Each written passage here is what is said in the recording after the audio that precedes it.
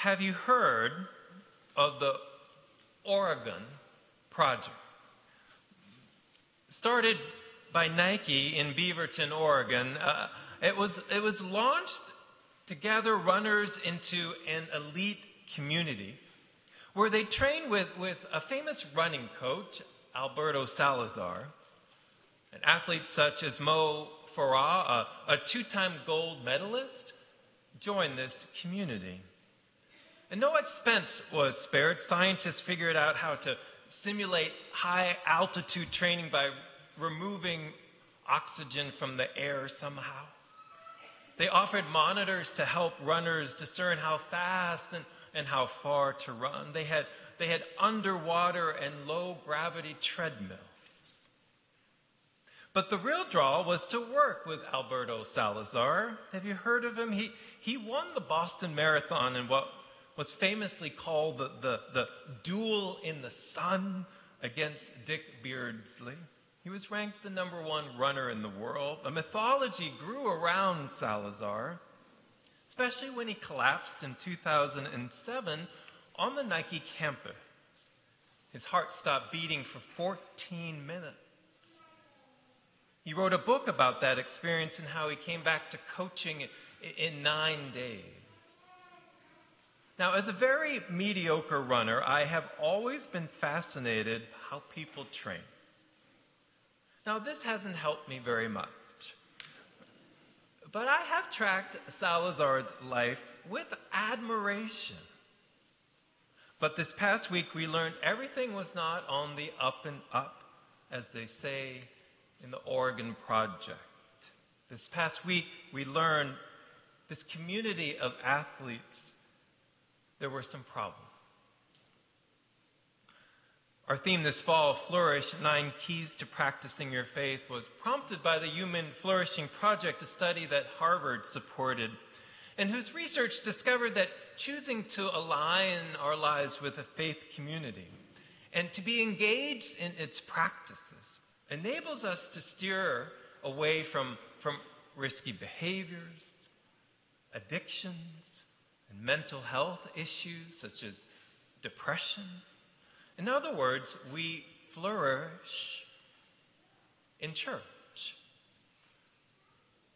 And what practices can we choose in our lives? What can we adopt in order to flourish? So far, we've considered how reading the Bible can lead us to a place of no danger, as Lynn phrased it a few weeks ago. We considered how Scripture invites us to ground our lives in generosity. As we read, a generous person will prosper. Wherever it refreshes others will be refreshed. And Jesus rephrased that spiritual truth as it is more blessed to give than it is to receive. We've noted how prayer enables us to flourish, especially when we pray the prayer of examine. When we come to know ourselves in prayer as God knows us. And last Sunday, we turned to God's gift of music and how we are all invited to find our place in the celestial all-comers choir as we praise God through lyric and melody, which brings us this morning to the practice of community, which, if we think about it, we encounter throughout Scripture. The insight that God did not create us to go through life alone. In fact, the first community we discover as we read the Bible is the community that God immediately creates with human beings. Over and over again, God says versions of what our Creator declares in Genesis chapter 17. God says, I will establish my covenant as an everlasting covenant between me and you and your descendants for generations to come. In the New Testament, after the birth of Jesus, that community expands from the Israelites to include the Gentiles, to include us. As we read in Ephesians, there is one body, there is one Spirit. Just as you are called to the one hope of your calling, there's one Lord, one faith, one baptism, one God of us all. Community, proclaims Scripture, is at the heart of the spiritual life. Community is at the core of what we might call the practices of faith. Meaning, this is at the core of who and what we are. Last week, as we considered the practice of music, I quoted something that Kurt Vonnegut once said. He said, "If I should ever die, let this be my epitaph." The only proof he needed for the existence of God was music. This week, I was rereading a book I enjoyed a few years ago called This Explains Everything, and came across another Vonnegut quote. He said this: "We are what we pretend to be. So we must be careful about what we pretend to be." That's interesting, isn't it? Dr. Tim Wilson, a professor of psychology at the University of Virginia, suggests this insight gives us a clue into how the world works and even how our lives work. As he puts Vonnegut's quote, "People become what they do. People become what they do." What does that mean? Well, in psychology circles, there is what is called the self-perception theory. And what is that? As Wilson explains, people draw inferences about who they are by observing their own behavior. In other words, often our behavior is shaped by subtle pressures around us, but we fail to recognize those pressures. Thus, we mistakenly believe our behavior emanates from our own inner disposition, meaning people become what they do. Which somewhat makes sense, doesn't it? Yes, we have our inner core belief, our soul, our moral compass, our disposition, and that helps guide our words and our actions, but equally important, as self-perception theory says, is what we observe ourselves doing. As Wilson notes, if we observe ourselves, for example, returning a wallet we found to its owner, or placing trash in a recycle bin, that reinforces our sense of who we are and the moral choices we make.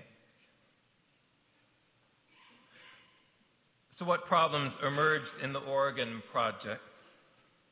One article deemed it basically medical malpractice. The United States Anti-Doping Agency reported last week they had determined Salazar was a medicine chest, and that door swung open for all these athletes on Nike's payroll. He provided them with medicine and with drugs that increased their performance. He received just this week a 4-year ban from the sport. But in that report, it was also clear that this community, the Oregon Project, was now under suspicion. As one article noted, while the credibility of Nike's involvement will come under scrutiny, so will the athletes like Mo Farah, who won 2 gold medals, Galen Rupp, who came in second in the Olympics, and a dozen of other athletes and staff involved. One of the findings of the project that Harvard supported was it matters with whom we align our lives.